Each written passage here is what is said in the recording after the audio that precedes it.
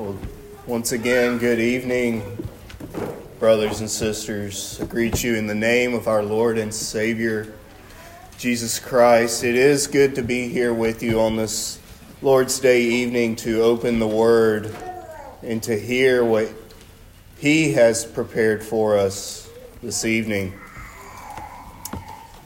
Please turn in your Bibles to Psalm 54, which will be our sermon text this evening. And as you read this psalm, keep in mind the psalmist's emotion as he pens these words. Hear the cry of his heart in this psalm. And I also want to remind you that this is the very word of the living and true God. So please lend it your ear. Hear now the inspired and inerrant, infallible word of the Lord from Psalm 54. To the choir master with stringed instruments, a maskil of David, when the Ziphites went and told Saul, "Is not David hiding among us? O God, save me by your name, and vindicate me by your might. O God, hear my prayer, give ear to the words of my mouth. For strangers have risen against me, ruthless men seek my life. They do not set God before themselves. Behold, God is my helper. The Lord is the upholder of my life. He will return the evil unto my enemies. In your faithfulness, put an end to them. With a free will offering, I will sacrifice to you. I will give thanks to your name, O Lord, for it is good.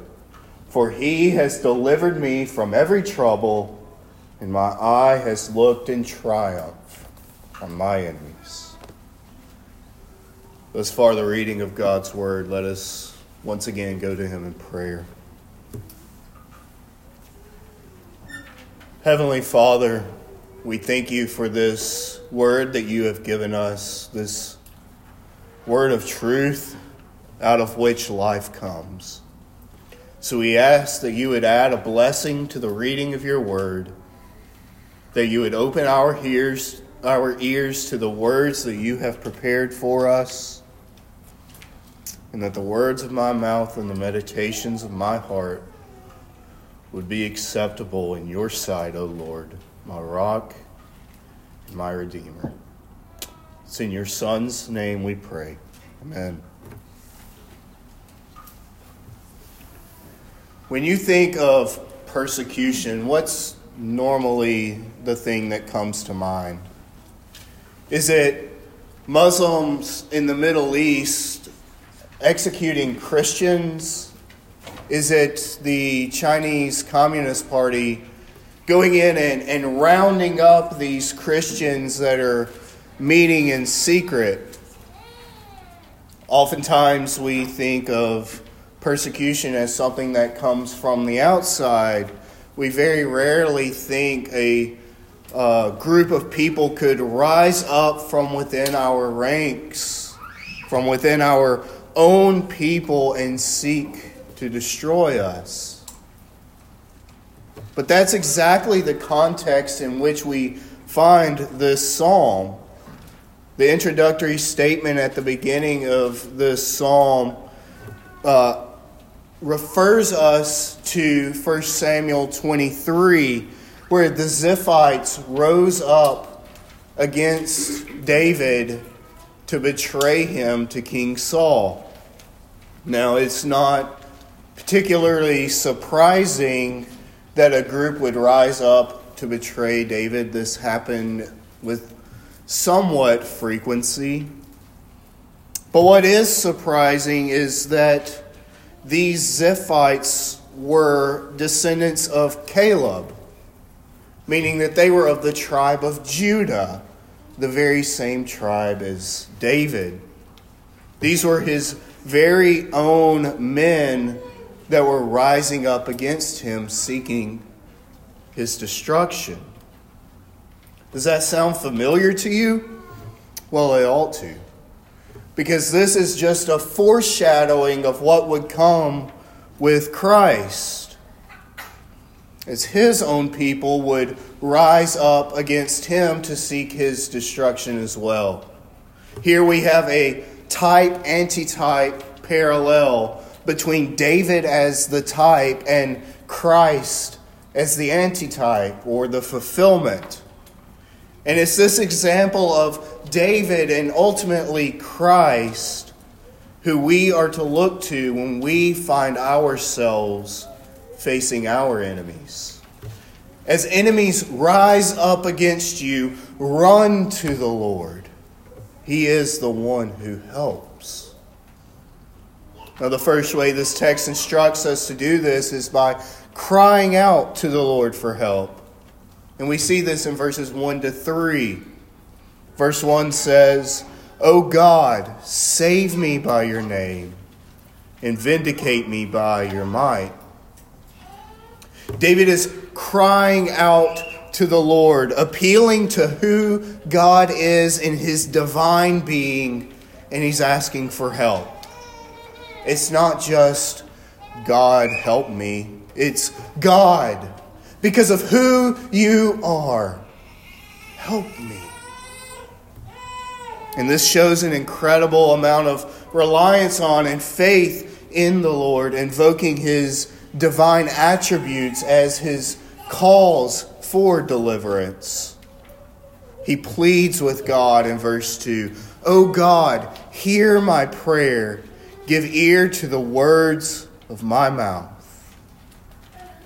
David believes what Revelation 5 says, that his prayers are going up into the throne room of God as these fragrant incense wisping through the air, and that God accepts them and finds them pleasing.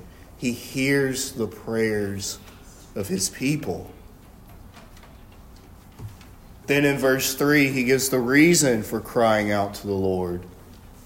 "For strangers have risen against me. Ruthless men seek my life.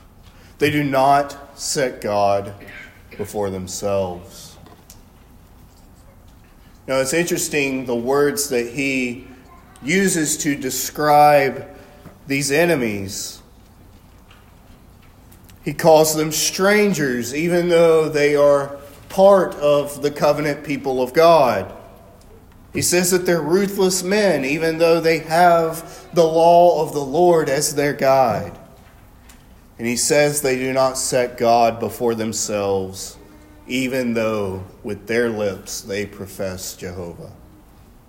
These Ziphites have so forsaken the covenant that David likens them to pagans. And this pains David. This distresses him immensely. Do you hear the anguish in David's cry as his own people are rising up against him?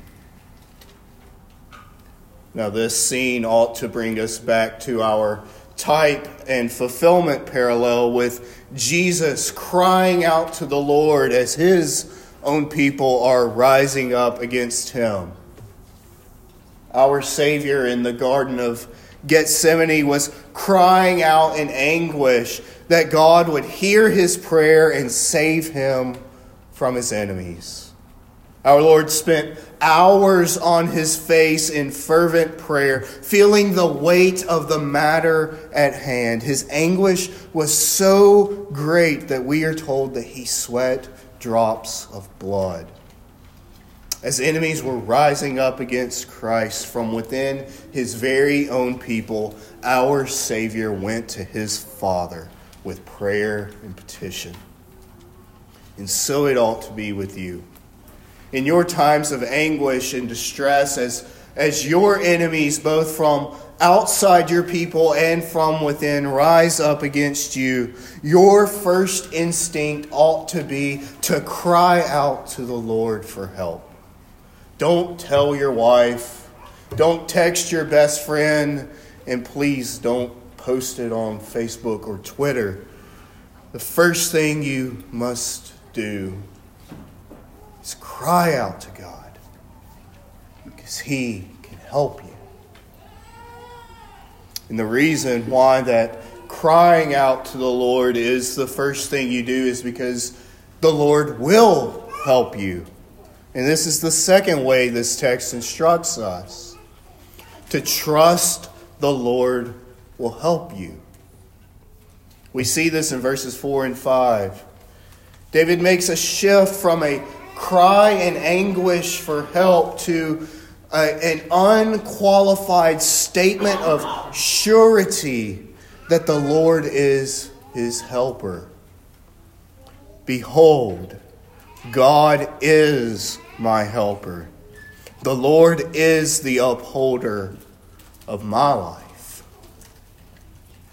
There is absolutely no doubt that David believes the Lord will not only help him, but preserve him. Verse 5 tells us how this would be done. He will return evil to my enemies. In your faithfulness, put an end to them. The Lord had anointed David as king of Israel. And David knew that the Lord would keep his promise. And the same can be said of Christ in that garden. As he cried out to the Lord for help, he trusted God as his helper, saying, Lord, not my will, but yours. And let the same be true of you. Far too often, we find ourselves putting our trust in things that are going to fail us, things that are not of the Lord. This is the natural way of man. Are you putting your trust in some politician or political party? Are you trusting in your family to be that helper? Or are you trusting in yourself, in some sort of pull yourself up by the bootstraps mentality? I'll tell you right now, all of these things will fail you in the end. Instead, take after the example of David and of Christ. As your enemies rise up against you, as the world turns hostile towards you, as even those within the visible church rise up to seek your destruction, trust in the Lord, who is faithful and will keep his promises. He will never leave you nor forsake you. But maybe you're sitting there and you're thinking to yourself, I am trusting in the Lord, but nothing seems to be getting better. Dear brother or sister, find comfort in the arms of your Father. Know that everything may not be perfect in this world, but the Lord promises greater things to come. Trust that He is your helper. And there's only one proper response to the Lord's help, which is the third way this text instructs us. Respond to the Lord's help with praise. We see this in the final two verses of our passage. With a freewill offering I will sacrifice to you. I will give thanks to your name, O Lord, for it is good. For He has delivered me from every trouble, and my eye has looked in triumph on my enemies. Once again, do you hear the surety in David? Even as the enemy is rising up against him, even as he has not yet seen the victory, he knows that God will deliver him and that He will triumph over his foes. How often in the midst of trouble do we just sulk in our own despair, fearing the situation at hand, Like a child who has lost sight of his mother in a grocery store and is fearing abandonment, so too are we when we get caught in these times of despair, when we are in the midst of turmoil. Even though our helper is right there with us, but our fear has blinded us to that reality. Our response should not be fear. It should be absolute surety in our helper, which ought to bring a psalm of praise to our lips, giving thanks to our God. This was the response of Christ in his darkest days. After crying out to the Lord for help and being confident in his Father that he would deliver him from the hands of his enemies, Christ Jesus offered up that free will offering of himself. His sacrifice wasn't just a sacrifice for the atonement of the sins of his people, but it was an act of praise to the Father who delivered him and established him on that throne of David of which there is no end. And that's why you can do the same. Because in your union with Christ, you have already been delivered from the enemy and are seated at the right hand of the Father in the heavenly places and can now look on your enemies in triumph.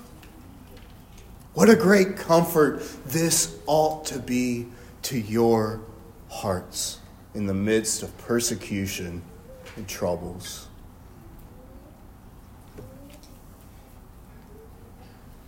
Here in America, we have experienced a time of relative peace as believers. We haven't really had much to worry about in terms of persecution, but I truly believe that that time of peace is running out.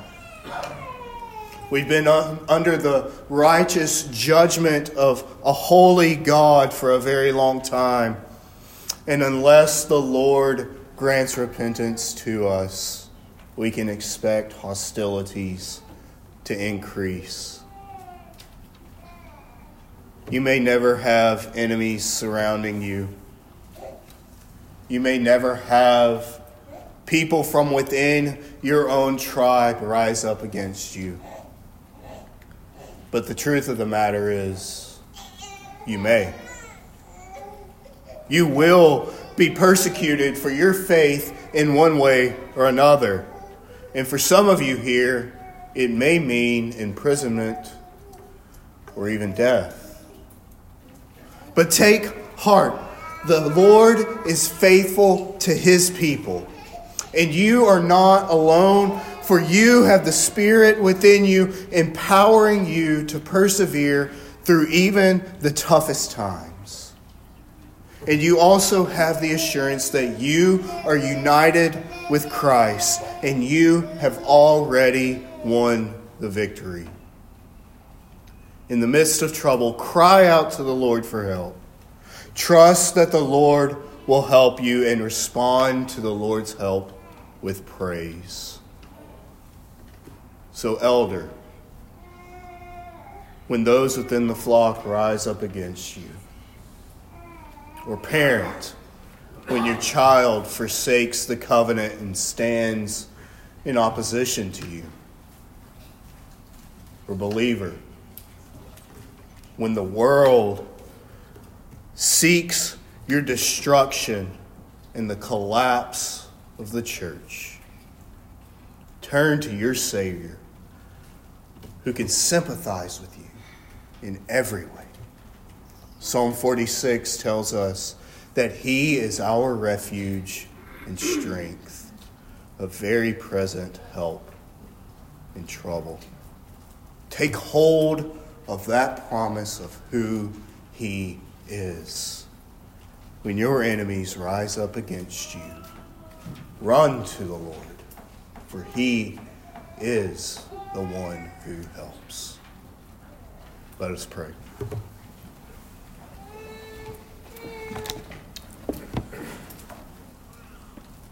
Father, we come to you now, and we ask that you would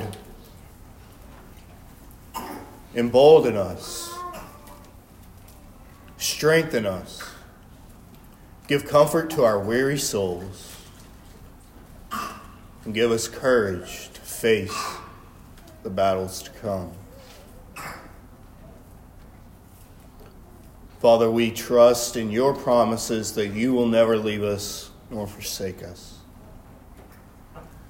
We trust in the promise that you are our refuge and strength, the very present help in trouble.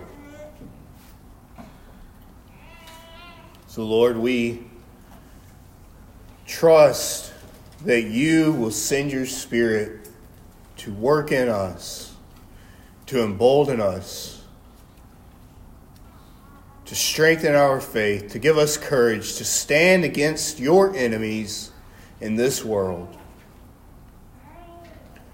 That we will rest in our union with Christ, knowing that because of his victory, we have already won the victory, and we can stand in triumph over our foes, even in the midst of them rising against us. So, Father, we pray that you would grant repentance to this land. Those enemies that are rising up against us, we ask that you would grant them repentance. Turn their heart from the evil ways and turn them to you. But Lord, we ask that if you do not see fit to grant them repentance, that you would destroy them. That you would break their teeth in their mouths so that they cannot strike out against your bride.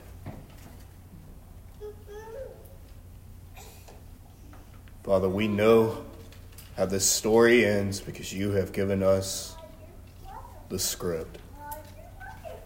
And we trust in this faithful word that you have given to us, that we will be victorious because you have shown that you are faithful to your people,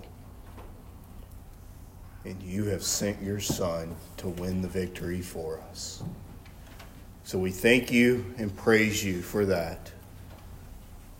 It's in Christ Jesus' name that we pray. Amen.